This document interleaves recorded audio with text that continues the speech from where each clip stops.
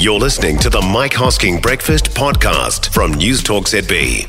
Now, if you needed evidence that this is not a government that's really interested in road, then we have it. So the share of transport funding set aside for roads has dropped to a decade low. So this is a review commissioned by local government New Zealand. It shows that since 2012, money for road improvements and maintenance has averaged 78% of the total transport funding. But by June of 21, that share had gone down to 70, so from 78% to 70. This is despite road use, of course, increasing and the distance travelled going up significantly from 43 billion kilometres to 49 billion.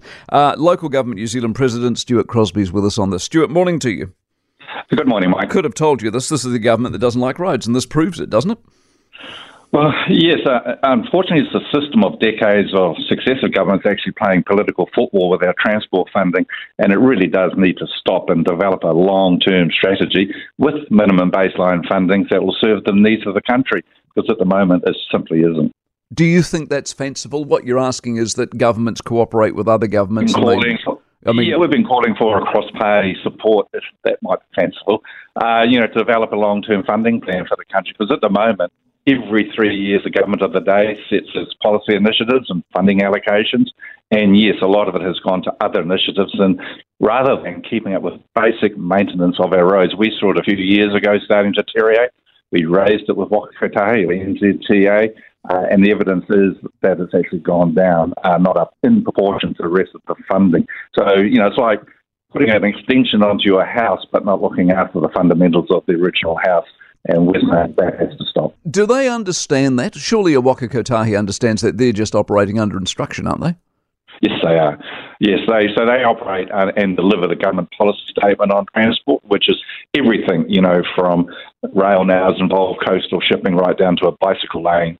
And what we're saying is we need a robust road network, particularly in our everywhere, but particularly in our rural community areas that require that for, just basic needs of access. And here's the good news. Surely what we've gone through this summer has jolted enough brains in Parliament to think that maybe you might be right and the people who back the roads might be right, and we might actually need to do something permanent about it.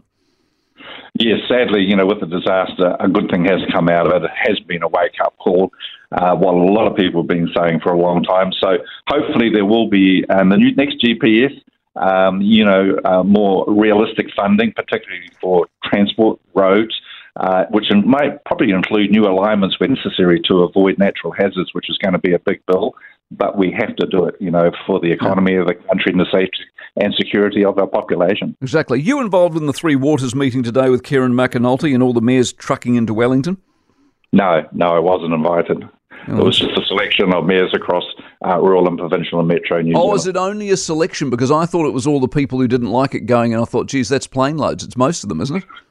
It would be just about most of them won't like parts of the current government model, yes. So Mr McNulty is engaging with them on what the problems are, as if they don't know already. We've told them several times, and we look forward to an amendment. Look forward to it too. Don't think it's coming, Stuart. Stuart Crosby, the local government New Zealand President.